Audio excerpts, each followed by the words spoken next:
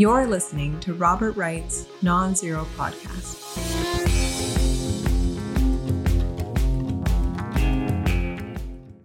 Hi, Megan. Hey, Bob.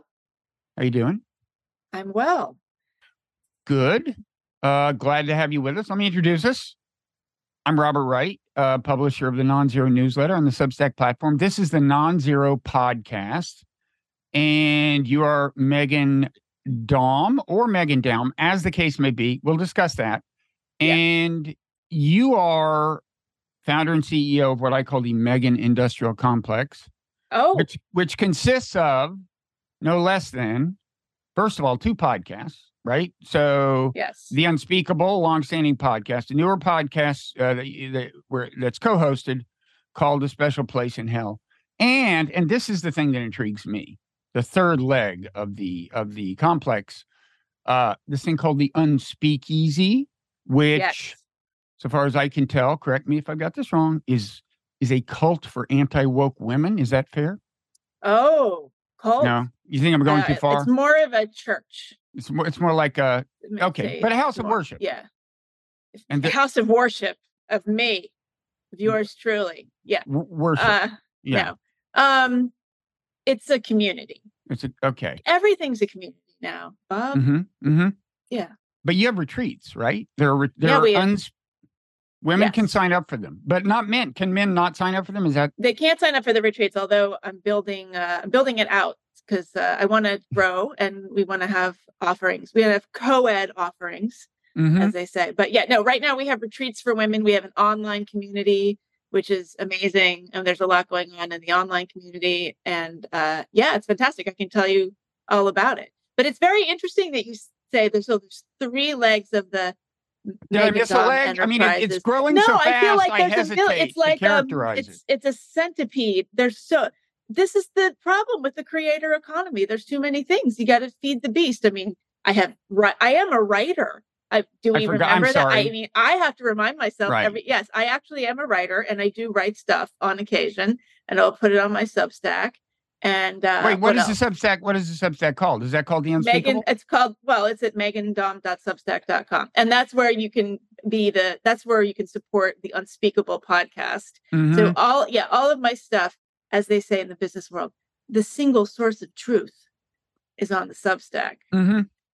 So I write stuff, I put it there. I also teach. I teach writing a lot, actually. So that's another leg. And what else? So wait, you just teach? You just have your own classes? People email you at the newsletter or something, and you say never end a sentence with a preposition or whatever, and they send you money. Yeah, I do. I'm like a walking Grammarly. I'm like a Grammarly if you want to pay a little more. Better hurry. The AI is whatever you're doing, the AI is catching up with you. I know. No, I teach writing classes. I teach nonfiction narrative writing. So I do it. I used to do them in my apartment. I mean, and actually this is what led me to the Unspeakeasy. But I mean, if I can tell you more about that in a minute. But yes, I'm just trying to think of all the things I do. So 2 podcasts, writing, teach writing. I do that on Zoom generally. And they come. I have a lot of repeat students, and people have taken the class many times, and they get published. Actually, it actually works. Now, if they only get published in your newsletter, that's cheating. You realize that, right? No, they get published in real places. Not that your newsletter isn't a real place. It's not. It isn't a real place. It's not a newsletter. That's the thing is I think that I don't have the bandwidth to write a newsletter every day. I was a columnist. I was a newspaper columnist for like 12 years. For the Los Angeles Times, right? Yes. And I had to have an opinion every week. And I'm convinced that a lot of our sort of cultural discourse problems would go away if you didn't have so many people who were forced to come up with an opinion on a regular schedule. For a while, nothing worse. Didn't you formally swear off of having takes? How did that work out? Well, I haven't really had a take. I mean, I will verbally have a take. I'm not going to write them down. I don't know what it is. I mean, do you find this? I find it almost like physically excruciating to write certain kinds of things. Like the show notes for my podcast, it's like painful. So I don't know what that is. No, I know that takes. I feel less driven to have them as I get older, but I think that's just a sign of age. It's like there's this part of your life where you want to show off on Twitter, and then this part where you don't give a shit. I'm in that part. Oh, you think it's age? I think. Well, no, I'm just speaking. No, in my own case. I think everything is age. That's so interesting because there are people I watch, and they're like in their 30s or maybe early 40s, and I just see them and they're just on fire. Mm-hmm. I mean, really good ones, like people really at the peak. They're just cranking it out, and they're doing so in a really thoughtful way. And I think I remember when I was kind of like that. Yeah. And I just either don't have the interest or the energy to do it anymore. Yeah. Well, I'm older. This probably doesn't apply to you. Don't worry, you're fine. But here's one thing. This woke thing I brought up. I want to spend some time on the woke thing in this conversation because I mean, you have views on wokeness, right? It's I don't like to use that word, but we can't think of a better one. So yeah. Well, we can search for one if you want, but I do want to explore your not entirely favorable attitude toward the phenomenon that goes under the name wokeness, which will maybe will involve retracing some of your career. You've had a journey toward being CEO of the Meghan-industrial complex, which is not entirely favorably disposed toward wokeness. We have merch also. Merch. Wait, that says problematic. Problematic. Is that another of your brands? Yes, I have 2 merch items. You're familiar with this item. Nuanced AF. I always thought was a good. Yeah. You came up with that, right? Yes. Yeah. You're like a genius. I want to take guidance from you. How much does it cost? Well, I frankly, I already think my writing's not all that bad, but do you give classes in like how to start an industrial complex? How to should. You should. I should. No, it's hilarious that I do this. I mean, we've all become merch sellers now. But yeah, I have the Nuanced AF merch, and I also, the Unspeakeasy has its own merch line, Problematic. So, it's funny. In the Non-Zero newsletter that goes out on Friday, which is the day this is going to air, we are going to unveil our Non-Zero merch. It's funny you should say this. So as soon as Mickey leaves, you get merch? Well, Mickey was always funny. We should talk about me. Let me finish laying out what I hope will be the scope of this conversation. I want to talk about the wokeness thing. There's a kind of connection to some recent events. I've been listening to your podcast, both of them. And there's a couple of things. There's a whole TED Talk controversy. Has TED been overtaken by wokeness? There's the Israel-Hamas thing, actually. You said, if I've got you right on your podcast, that you think the way some of the left has reacted to the Israel-Hamas thing, especially this kind of infamous letter at Harvard and so on that some people may be familiar with, could spell the end of wokeness. I think you said something like the last gasp of wokeness. People can check me if they doubt that, or something like that. Something like that on your special place in hell podcast. So I want to talk about that and the whole way. I mean, there has been this intersection of wokeness and anti-wokeness with that issue. And then finally, not totally unrelatedly, I want to ask you whether there aren't some people in the kind of generally anti-woke community who are not as consistently principled as they might have it. I'm not going to name names. That's a nice way of putting it. I'm not going to name names with the possible exception of Barry Weiss. But whether they're really consistent in their opposition to the suppression, the kind of informal suppression of speech, and whether they don't, in fact, participate in the informal suppression of speech when it's speech that they are ideologically opposed to. But who knows whether, I think we'll get to that, but we have a long journey ahead. But let's get back to Mickey, because you were, in the entire history of the Parrot Room, which went on for since early 2020, somebody else could do the math. We started as a pandemic thing. I mean, it was both a public podcast on Fridays, and then there was the Parrot Room in Patreon, the paywall thing. And then Mickey had to go do important things, and so this is sadly come to an end. Although he'll show up every once in a while. But we only had 2 guests in the Parrot Room, Mickey and I, in the entire history of it. There was one week he was gone and I had 2 old friends from my newspaper days, but you were one of the 2 guests. I mean, how honored do you? I'm totally honored. I had no idea. Are you honored and humbled or just honored? I am. Well, I'm always humbled. Okay. I'm stunned and humbled. It's quite a tribute. Yeah, I have to I'm say. honored and stunned. Yeah, I don't remember what we talked about even, but I'm sure. I would guess that wokeness came up. Anyway, we pay tribute to Mickey. That makes it sound like he's dead. I was supposed to have coffee with him yesterday, but he didn't show. Well, then maybe he is. Oh, he's sick. Well, see, I'm not keeping up with him as well as I mean, I don't want to tell tales out of school. No, he'll be fine. He'll be fine. Yeah. So woke. What is the phenomenon that you don't think woke is quite the right word for? Well, I mean, woke has been culturally appropriated from the civil rights movement. I mean, how far back do you want to go?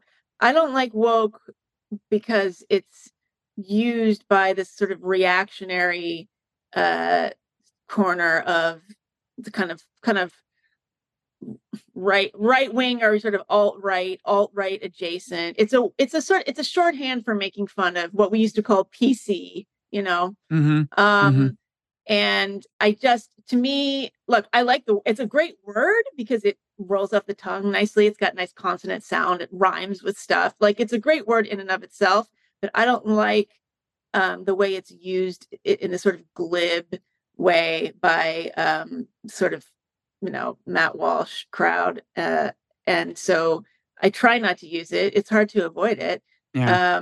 But I mean, look, let's just, there are so many layers of this. I mean, this has to do with the way that kind of decolonization, intersectional ideology has infiltrated every corner of the culture and every aspect, not only of the academia, but just kind of media and thought itself. And in some way, that started off as a good idea. I think I'm not of the belief that this was some kind of conspiracy.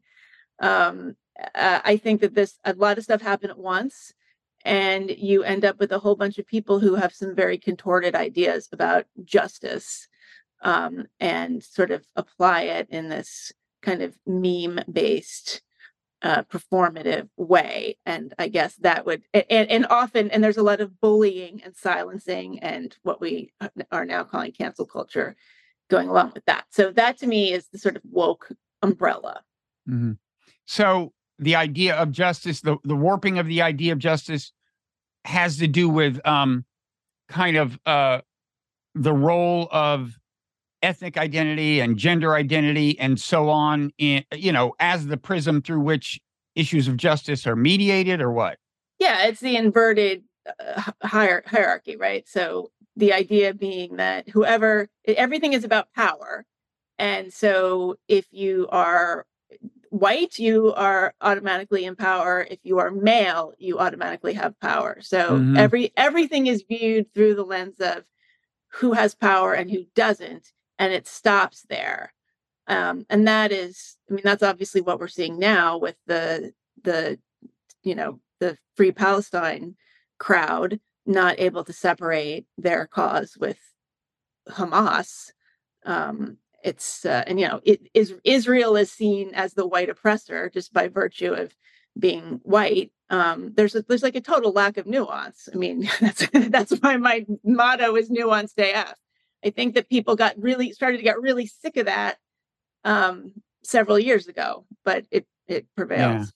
I mean, I'm not sure how pervasively what you call the Free Palestine crowd is connected to the crowd that either applauded or failed to condemn the atrocities perpetrated by Hamas. And maybe one way of getting at that is, like you said, with wokeness, it's all about power. Well, with the traditional left, it's all about power. But that's a class-based view of the situation where kind of lower class transcends, in a way, ethnic and gender. It's inclusive of all people who, in the traditional leftist view, lower class is the oppressed class, by which they mainly mean lower economic class. Right. And it will include some white people and some men and some women and some gay people, and some black people, but not all of the above.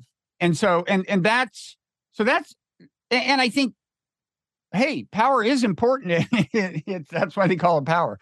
But you see, yeah, no, that's the old leftism. That's right? over Does that now. not? I think, does that bother you less? No, yeah, I mean, it makes more sense.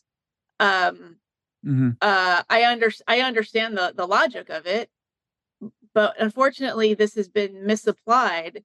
I think, and it's funny because even if I know it's hard for people to believe, but I really have resisted the temptation to think say all of the college students are like this. All of the media is like this. Everyone has been captured.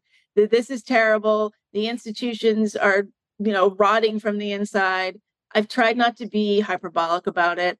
And I've also, up until recently, said things like this is mostly a phenomenon of elite institutions and humanities departments specifically. I have to say that I can't say that anymore. I hear from more people in engineering departments of state schools saying that they can't even get the curriculum passed because of all these bizarre strictures and hurdles to jump over, and it's really shocking and strange. The so you've reached the point where you are saying all the things you tried not to say for so long. I mean, I have reached the point, although it's funny because my podcast partner, Sarah Hayter, so we do this podcast called The Special Place in Hell, which is named after Madeleine Albright's quote. And it's not Hater, we should say. It's what, HAID? It's HAI, Sarah Hayter, HAIDER. Yeah. So Sarah is, she was born in Pakistan. She was an immigrant. She was very active and prominent in the new atheist community. She's very young. She's like a wunderkind. She started something called Ex-Muslims of North America. Anyway, we can talk about her in a second. But we have this podcast called A Special Place in Hell, named after the Madeleine Albright quote. There's a special place in hell for women who don't help other women. So we originally we've talked a lot about Me Too and, these kinds of issues. And by the way, is that ironic, the reference to that Madeleine Albright quote? Because I would think what she said is kind of a woke thing to say, right? Yeah, well, it's a very silly thing to say because it's sort of, again, it's one of these things that assumes that all women are morally, by virtue of being a woman, that you are morally superior and virtuous.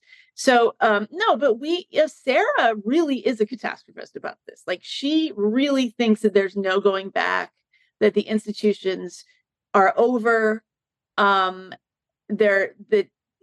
kind of university education effectively has no value. I don't want to put words in her mouth, but I don't think I'm exaggerating. And I'm always the one who's saying that's not true.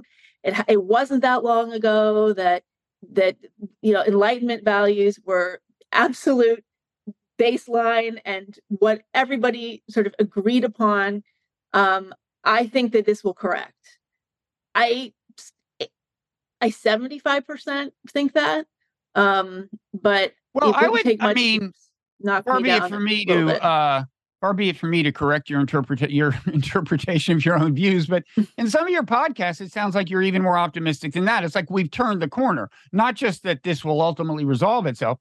I mean, the most dramatic is that thing where you said this is the last gasp of wokeism. Yeah. I said that the other day. Now, maybe that was in the heat of the moment. That I don't know. 48 hours ago. Was it? Yeah. Yeah. So things changed. Look, I think the past 2 weeks, so we're October 19th now, the attacks in Israel happened on the 7th. It feels to me like an inflection point. It seems like a lot of liberals who either weren't paying attention or just were dismissing the campus craziness as anomalous, and something that just people on podcasts were getting hysterical about. I don't see how they can turn away now. I'm shocked. I mean, the level of anti-Semitism has frankly shocked me, and I was naive. What is the evidence that it's actually widespread among? I mean, let me read you a tweet I just read from Michael Shermer, who's I think he was officially part of the intellectual dark web. I know him. He's been on my podcast. He was part of the. Wasn't he? He was one of the. Was he one of the horsemen of the atheist apocalypse or something? Maybe not. No, he was not quite, but he was very friendly with them. Yeah. Not one of the four horsemen of the so he founded this magazine, The Skeptic. He's been on my podcast to debunk things. Yeah. He tweeted, "Let current events be a wake-up call to liberals that many progressive leftists are not only illiberal, but are Jew-hating anti-Semites whose identity politics leads them to embrace murder, torture, rape, and violence in the name of ignoble ideological causes denounced in public." I'm wondering, how many people can we confidently say that about? And one reason I say that is because I've seen people on Twitter post signs of people marching under Palestinian flags and then inferring that they support Hamas or something. And Hamas is bitter rivals, Fatah in the West Bank. They march under Palestinian flag. They want Palestinians to have the vote. They want Palestinians to have due process of law and basic fundamental rights that they don't have.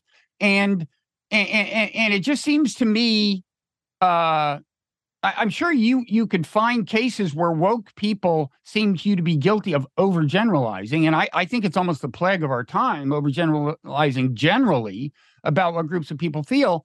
So, I mean, we can talk about the Harvard letter if you want, but how much evidence do we have that large numbers of people are literally anti-Semitic? And what did he say? Jew-hating anti-Semites. I mean, who are we talking about here? Well, that's a good question. I guess we have to start by asking, who are these people, and are they able to separate Palestine, the people of Gaza, and the Palestine cause from Hamas, which is a death cult, and yelling, shouting, from the river to the sea.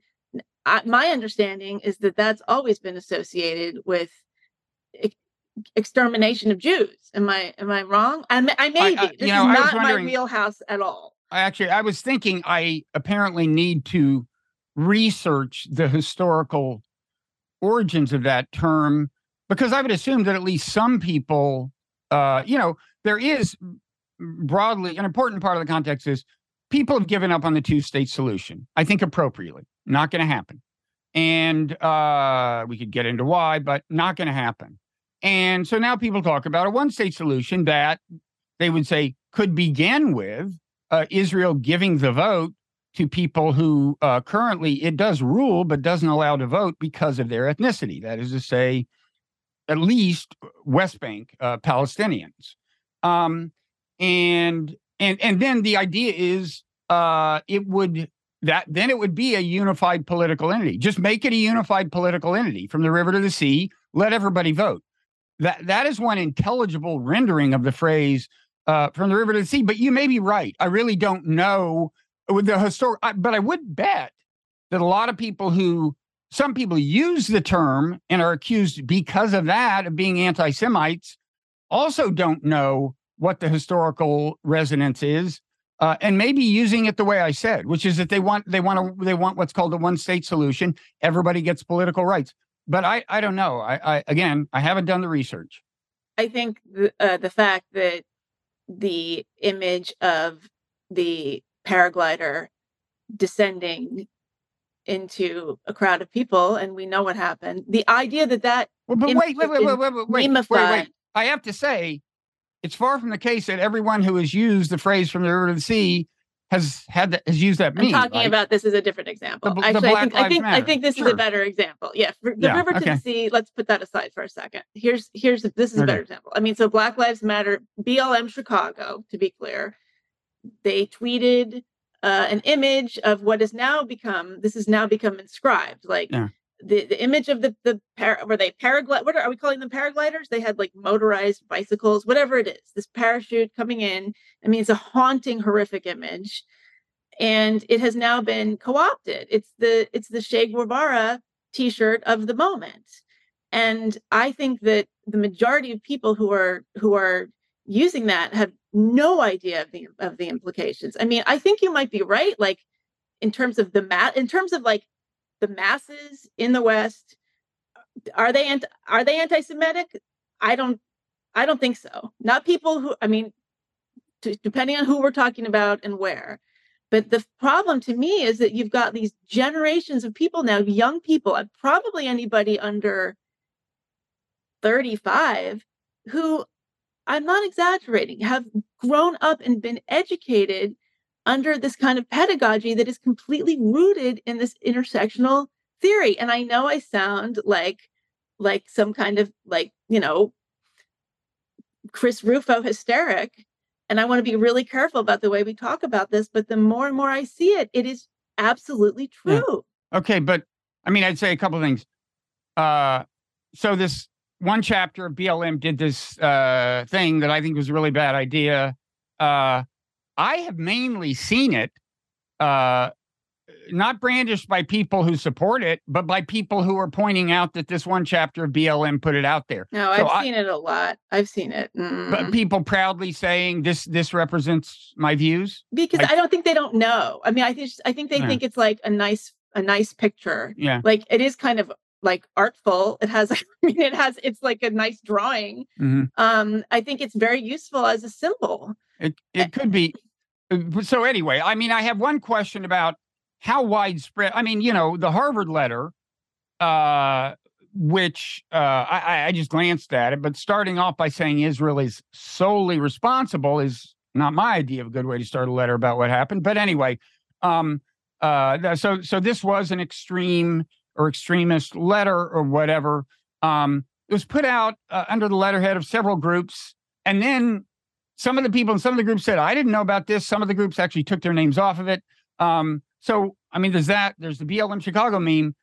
I'm awaiting the evidence that, anti-Semitism per se is this widespread thing on the left. I don't know. But the main thing I want to ask is you're connecting the intersectionality to support for Palestinian liberation. And I just want to say there's a whole separate basis of support for it in America on the traditional left, which is not intersectionalist, some of whose prominent people like Glenn Greenwald seem to be pretty anti-woke, right? Yeah. And very anti-cancel culture. I think he would agree with you on a lot of things. He's traditionally been very what is being called pro-Palestinian. I think I'm pro-Palestinian. They're being denied basic rights, and they shouldn't be. And I admit it's a nettlesome problem, and I understand why people in Israel are, even before this last thing happened, didn't feel it was an easy problem to solve, especially like in the wake of the second Intifada. I understand all that. I understand all that. But I am pro-Palestinian and and I support them gaining their freedom, which on the West Bank they don't have, and there's a different sense in which they don't have it in Gaza. But I just want to say, like, and I guess I'm a third kind of thing because I'm not that far left. But anyway, to act as if the only way you get to a view that's supportive of Palestinian aspirations is to be some kind of intersectionalist woke maniac, I just think is not factually correct. I think it's true that the modern left, much more than the old left, does have the wokest, whatever you want to call it, element. So there's more of the intersection of that with, I don't know, pro-Palestinian, whatever you want to call it. But it's far from inherent, and that's, I guess, why I wonder, you're far from the only one who's saying kind of, okay, now the woke have gone too far or something. I mean, I guess it's an interesting question. I mean, maybe you're right that the people, the subset of the kind of pro-Palestinian people who are being so seemingly heartless and reckless in their language do tend to be woke. That's an interesting empirical question. But I still argue against conflating support for the Palestinian cause with wokeism or with anti-Semitism or with various other things in that right mix. But the problem is that the demonstrations that we're seeing are people who are conflating support for the Palestinian cause with support for a terrorist organization. They're not able to separate it out for some reason. And I don't think that's true. What about the Jewish groups that were occupying the capital? It's still, well, but but those were Jewish groups. Those were also, I thought those were pro-Palestinian groups in the Capitol the other day. That's my point. That's my point. But I mean, but do you see the magnitude of the demonstrations in major cities? I mean, in New York City, in Washington Square, you've got people yelling actual anti-Semitic chants are happening in New York City. And I think it is young people. My guess, it is young people who really don't have any idea what they're saying. They have grown up under a framework that is telling them that the people who are in power and people who are white and Israelis are powerful and white, as far as we're concerned now. It wasn't too long ago when Jews were not considered white.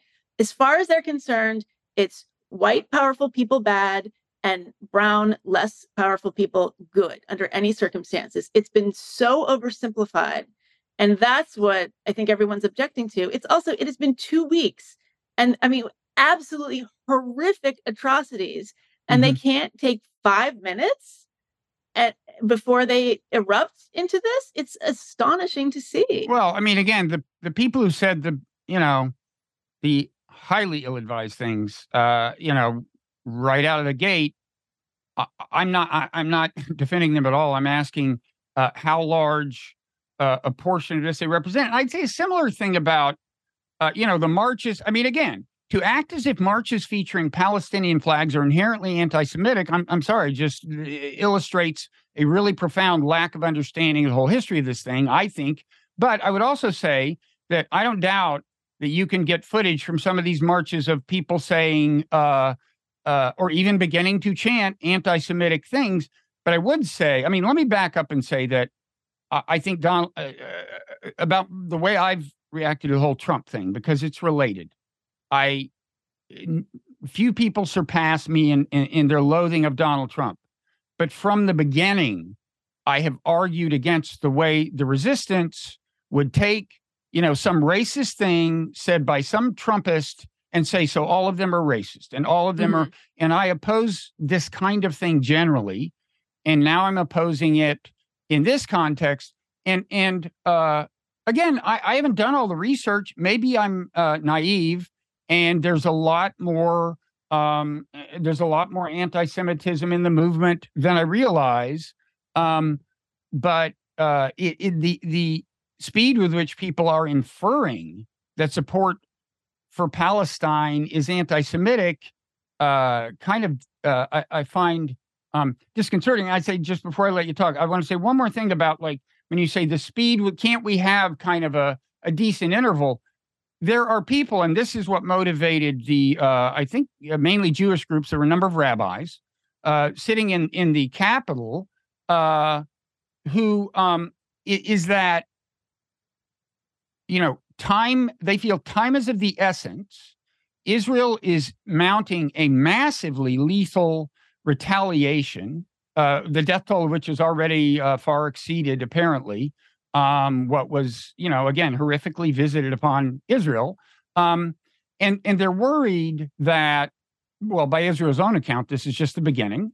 And they feel that Israel is, in systematically, although some of this has been, I guess, altered under American intervention or something, systematically denying, water, food, electricity, or shutting off their supply of it to 2 million Palestinians who didn't plan the attack or participate in it. And these people worry that this thing is getting out of hand and it could lead to regional war and is unjust in any event.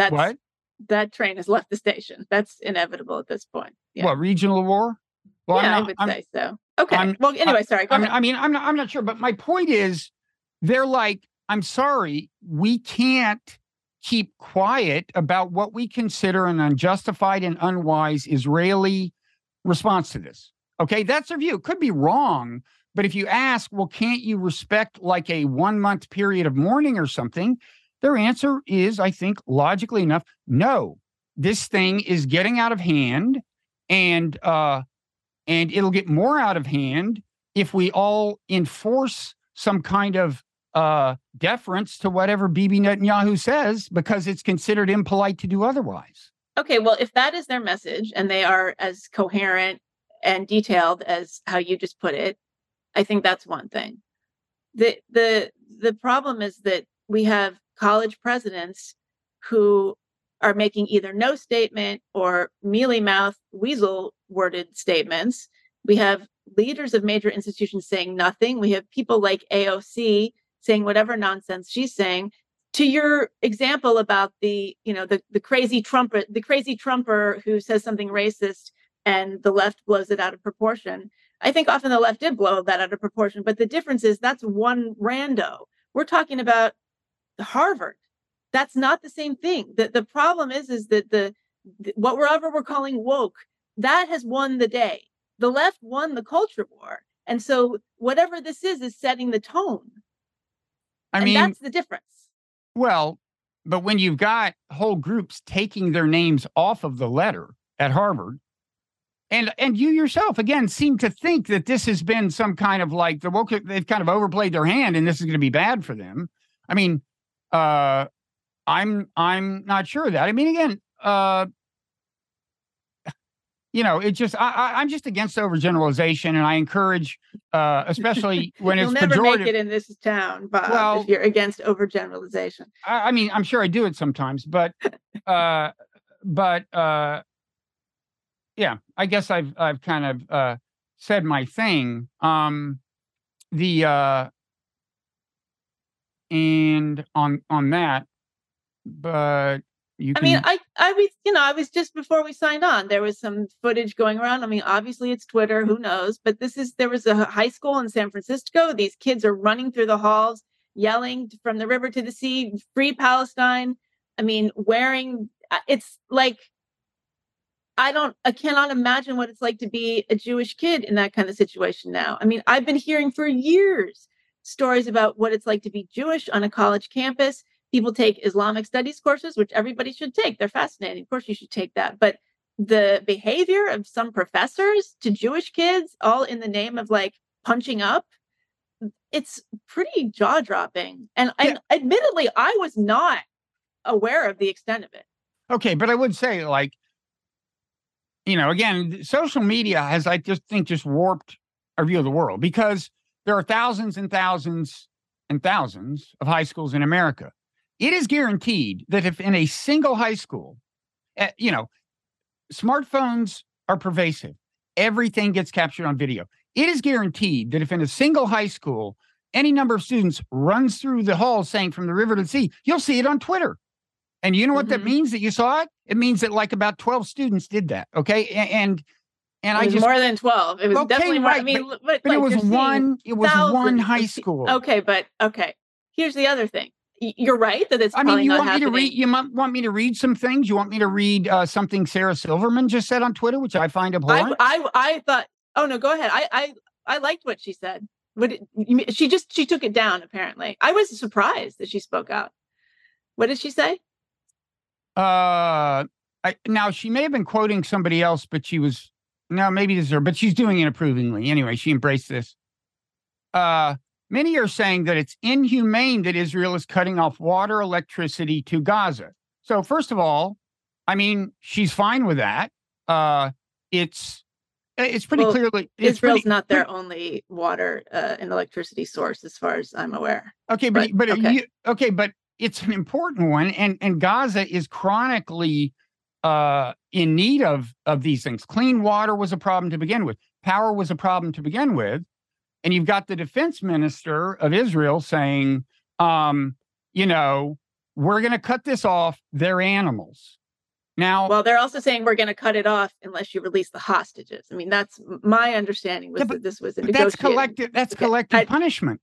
Okay, what did Sarah Silverman? Okay, these are war crimes. These are war crimes. Well, what else was a war crime? Okay, what did Sarah Silverman say? Okay, but fine.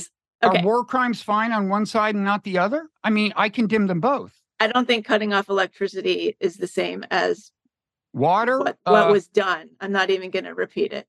Come on. That's not the same, especially when this is not their sole source of electricity. They do have some infrastructure. Anyway, I thought Sarah Silverman did speak out on behalf of Israel, which I was surprised to see. Although my understanding is that she said she was stoned and she's since deleted it. So I don't know.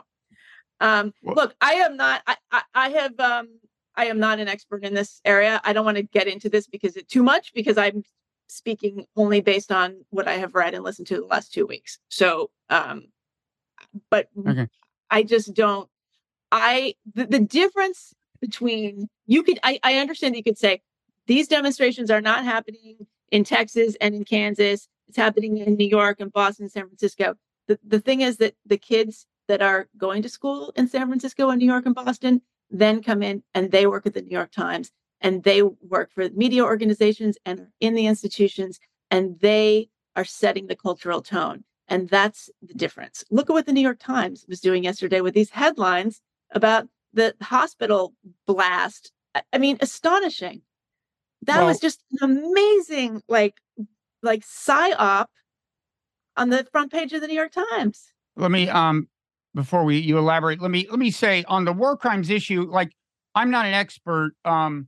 People should look at the podcast conversation I had with Sarah Leowitzen, who used to be head of the Middle East for Human Rights Watch. We talked about all this stuff. It is somewhat nuanced, but there are certainly prominent voices in the realm of international law who are saying like the combination of this form of and telling Palestinians to leave an area. They're saying that or they will risk dying is forced relocation. There are various. I do not purport to be making any firm assertions about what is and isn't a violation of international law, but people can refer to resources, including that conversation. On the headline I saw was hundreds killed in Israeli attack on hospital, Palestinians say or something. I mean, it was attributed, which is what you do with a breaking news story. Okay, but then there was like a series of stealth edits. I mean, my understanding is the New York Times seems to be getting its information from like Gaza sources. I just don't like the Gaza Health whatever collective. I can't remember the name of it. I just can't. I don't know. I'm not in the newsroom of the New York Times. I don't know what's going on. I think nobody does. Fog of war. Okay, right. I think that we should take a step back, but I don't know. I in no way no one who knows me would say, oh, she's some kind of the hawk for Israel at all. But over the last 2 weeks, I just am absolutely shocked at the lack of shock and outrage from a lot of people. I mean, Hamas has stated clearly that they want to get rid of Jews. They want to get rid of Israel and they want to get rid of Jews. That is the agenda of so many of these organizations. So why are we pretending that somehow, they're not, it's not really, it's just it's not fair that being represented by this group. I can't vouch for whether they've officially said they want to get rid of Jews. You hear that. I do think they've said they want to eliminate the Zionist state or whatever. I think it's part of their, stated probably doctrine. I don't know. I don't have it in front of me. Have probably some prominent members have said it or something. I don't deny that. Anyway, I guess my position is clear. I guard against overgeneralizing, I hate to see, frankly, the cause of the Palestinian setback. And it's really the cause of Israel. I mean, I think one thing this demonstrates, including the reaction to the reported hospital strike last night, is that, it's in Israel's interest to solve this problem, the Palestinian problem. Well, for sure. Yeah. But I mean, there are those of us who think that the quote pro-Israel voices actually have a tendency to work against that objective. That's another conversation. Well, I mean, this is Sorry, go ahead. I have a few things. This is another conversation. I'm just explaining why I hate for everyone's vision of the whole thing to get blurred by, first of all, the horrific attacks themselves, and secondly, the reaction of some number of Americans who are either ignorant or malicious or just lacking in judgment, or young or something, who don't represent nearly all of the supporters of the Palestinian cause, I would say. Right. I think that's true. It's also true. Netanyahu, I mean, this is absolute stain on his legacy. I mean, his legacy is over. It's not good for him. This is, he has the rightward march in Israel is, played a huge hand in this. And I also think it's notable that Hamas, these attacks, they were concentrated on, these were like kibbutzim that were these were peaceniks. I mean, these were people, this was like this particular area, my understanding was that it was created as a sort of, symbol of two-state solution. The kids who were at the concert, it was a concert for peace. I mean, this was like a very, very peacenik part of the world. And the fact that they attacked this group is just all the more, I wondered, it's crossed my mind, like, well, what would have happened if like Haredis had been targeted, if they had targeted the ultra-Orthodox somehow? I wonder what the sentiment would be. I mean, this is so, it's so egregious that it makes it hard to entertain the complexities. But I do think that, and it's more than just... It doesn't serve the interests of the Palestinian people.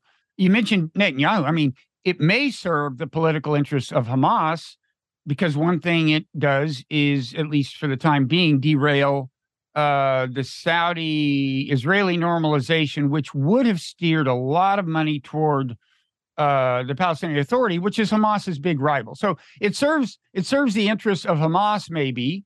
It may, but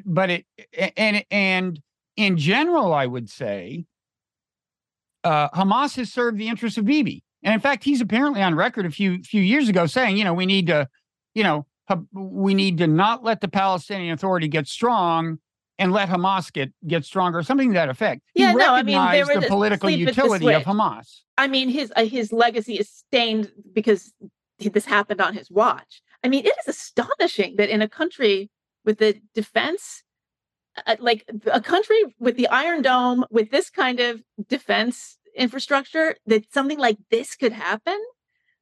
It's pretty mind-blowing. It is. I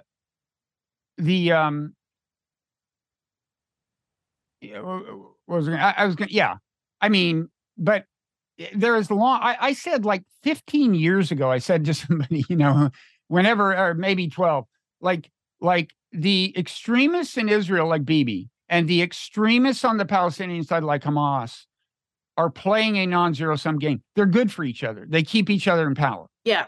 And things like this don't serve the interests of the Palestinian people or the Israeli people.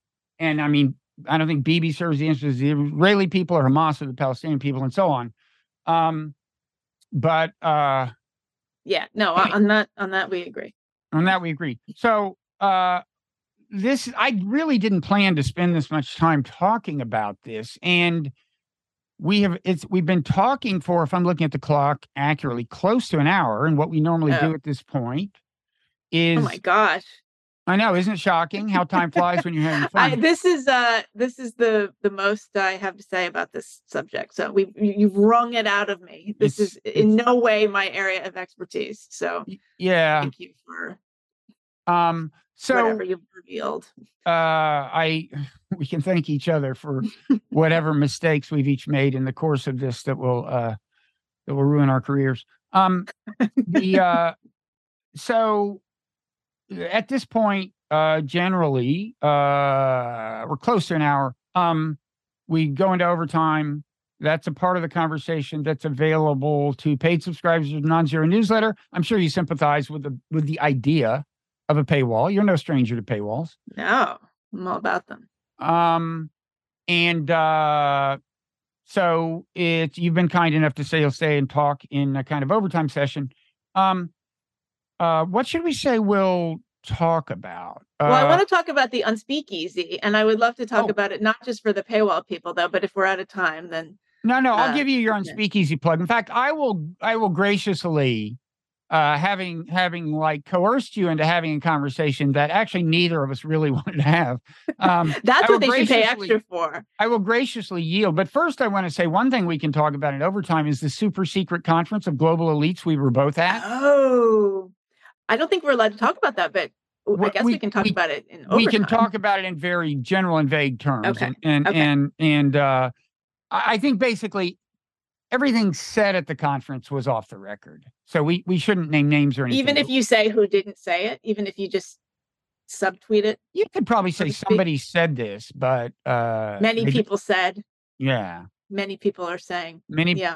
Some people are saying. Now that conference had a big anti-woke vibe. I don't know if you picked up on it. More so than last time. Yes. I was the least anti-woke person there probably. But and what else? What did I mention? Well, there's the TED thing. You had a guy on your podcast talking about how sports has gotten too woke. Maybe we could talk about that. Oh, Ethan Strauss. Yeah. Yeah. I like sports. And is there something else? We've already paid tribute to Mickey. So maybe we could dish some dirt on him in overtime. Oh, okay. Okay. And anything else? Okay, so I guess we can let you. Oh, I got it. This you will appreciate. I just want to know if you were aware of all these letters before we move to your public service announcement. I got an email today that made me think of it. It says, "Dear so-and-so," it's from the university I attended. It's to alumni. It says, "We hope you can attend the LGBTQIA plus." Wait, LGB. Did I say B? That'd be new. What would that be? No, what was new to me was the IA. Now you're on top of these things, but LGBTQIA plus, there's a plus symbol. You already knew about the IA? Oh, the IA is, I believe, is it intersex? And then the A is asexual or ace. And then the plus is whatever from there. To be continued. Yeah. There may be more. The coalition may grow. Okay. So once again, I was behind the times. All the cool people knew about that. You should go to that though. Oh, I've definitely reserved a seat. Yeah. So tell us about the Unspeakeasy. I really am fascinated by this idea. I think I should start having retreats where are great. Where I, instead of you, I'm the subject of worship. Yeah. No, I'm actually not the subject of worship. So the way I got the idea for this was, I obviously have been writing about these issues for a long time. I had a book about it. I've been doing podcasts. I teach writing classes, as I said, and they're not political at all. I just teach normal. It's usually memoir, essays, personal essays, nonfiction. It's usually women in my classes, not always, but I get a lot of women.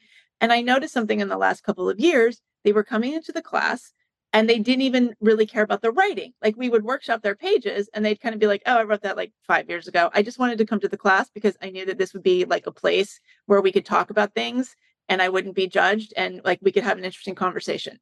And they started saying things like, I was kicked out of my book club because I said the wrong thing, or I didn't, somebody wanted to read Robin DiAngelo and I suggested we read something else. And then all of a sudden it was a pileup, or this Facebook group imploded that I was in. And more it was like they were not able to have normal conversations with their friends. Their friend groups were imploding. The pandemic had like really exacerbated this, although it was going on before then too.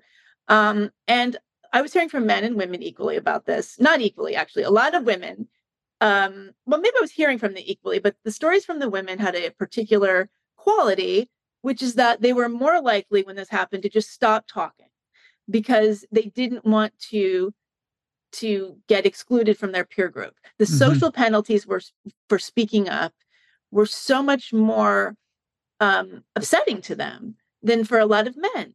And so I was noticing this happening. And I was also noticing that, like, in a lot of the listener communities for these different podcasts, like Persuasion and The Fifth Column, and I love all these things, they were very male oriented. The guys would come onto the Zoom hangouts and be talking and all this. And the women, there would be like a few women and they weren't saying as much.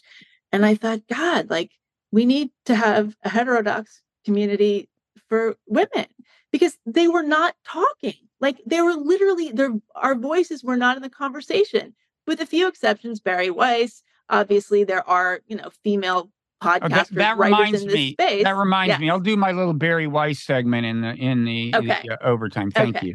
Go ahead. Even better. So women were really missing from this kind of free speech ecosystem. So I did an experiment. I took a bunch of us out to the desert, women representing different areas of interest, about 9 of us, it's about 1.5 years ago. And we just had a free speech vacation, a sanity spa. And we talked for 3 days on different things. And I had different segments and I facilitated the discussions. And it was incredible. And so I thought we need to just keep doing this. So we have these retreats. We go different places. It's women of all different ages. It's small groups. It's usually capped at 15 to 18. We have women in their 20s. We've had women in their 80s. We've had, corporate lawyers, academics, small town librarians, stay-at-home moms. It totally runs the gamut. And it's really just an incredible way of, A, realizing that you're not crazy, and B, learning actually how to have conversations so that you can go back out into the real world and know how to talk about these things. And it's been life-changing. I know I'm like sounding very hyperbolic in this conversation, and really here, it's not. I mean, it is, you come out of this feeling like, oh my gosh, there are people who want to have these conversations, and we talk about everything. I mean, and we've had, I sat there one time and I just sat back, because often I don't actually talk that much. And there were 12 different women having a conversation about abortion. And there were 12 different opinions, all the way from, I think abortion should be available on demand, to, I think abortion should never be allowed. People had personal experiences that they were sharing. They were able to be very personal and emotional, but also intellectually honest and rigorous. And it happens again and again with all kinds of topics. And now we have an online community, which is totally private. People join. We have many forums of discussion. It goes on all day. And it's been incredible. So they report like that they feel a little more assertive when they go back to the real world. Is part of the idea you're kind of getting them revved up to speak their mind in back in the real world? Yeah, I mean, the idea is not that we sit around and complain for 4 days. I mean, that's any woman's vacation. I would pay for that. If you ever do organize that retreat, I would pay. Yeah. It's more like it's a reality check, right? Because I think people get caught up in their bubbles. I mean, we have a lot of people who live in very liberal communities, and they identify as very much on the left. And it's not all on the left. We definitely have we have conservatives, we have liberals. It's not a political organization at all. And I think they really start to doubt themselves, and they think, well, maybe I'm wrong about this. And this is a way of actually figuring out the ways in maybe which they are wrong, and the ways in which they're right. And it's usually something in between. I mean, we had a woman, this is fascinating. We had at one of our retreats, we had a woman who had been in a mass shooting a couple of decades ago. She was seriously injured. She still has repercussions from this injury. And she nonetheless has very libertarian ideas about guns. And so she gave a presentation where she talked about this. She told this whole story. She told about, what that had been like, and what it was like now, just in terms of her injury. But she's also proceeded to make a case, pretty strong case for gun rights, which a lot of people disagreed with. But it was nonetheless riveting. And we get that again and again. So how do people sign up for this? How many of these do you have a year? Do you have Well, one a year? I mean, I'm growing. So yeah, they can go to the unspeakeasy.com. So we have three, we did 6 retreats this past year. This is only a year or so old. But that's a lot. That's a lot. It's a lot. A physical gathering is like not nothing. Yeah. And they're small though. So, you should go on, I try to like get a sense of, who can talk, I'm careful about who comes. It's not like there's some huge gatekeeping mechanism, but I need to know who's there. It's all off the record. There's no social media. There's none of that. We have guest speakers. Katie Herzog came to be a guest speaker once. We have incredible people. So yeah, they should go to the unspeakeasy.com. We have the retreats for next year that I've announced are in Austin, Louisville, Kentucky, and Los Angeles. And we're going to have, I'm going to announce probably 3 more for later in the year. Cool. But yeah. Cool. So you should bring ayahuasca just for the hell of it. Do that. I know that would take up. We're going to get into a conversation about gun rights while taking ayahuasca. Yeah. Yeah. That sounds good. I'm impressed. I do want you to be my life coach. I better hurry. But I'm going to get a life coach. Only 20-year-olds can be life coaches. Have you noticed that? All life coaches are like in their 20s. I guess the irony of that has occurred to both of us, hasn't it? Well, you would have to be in your 20s to think that you knew enough about life. I guess it's not so ironic. So we're going to go into overtime. I want to say one more thing that I don't think you'll object to or feel you need to reply to.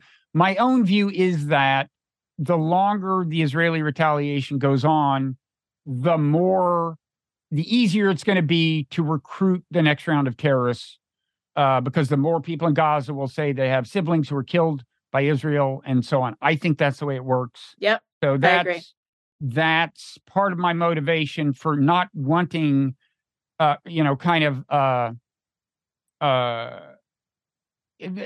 speech from those who oppose massive retaliation to be discouraged. But that's just me.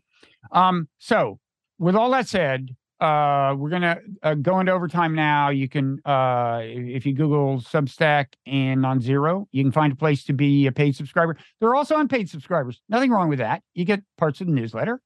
And if you want to support, I think, unusual conversations like this, I don't think there's a lot of conversations exactly like the one we just had, then you can become a paid subscriber. And needless to say, you should also give Meghan all forms of payment for all that she demands for all parts of her my what did you call it? Industries, industrial complex. The Meghan-industrial complex. Yeah. But your podcasts are The Unspeakable and A Special Place in Hell. Yes, and Meghan-Daum.substack.com. And that, where they can support the whatever. They can support me.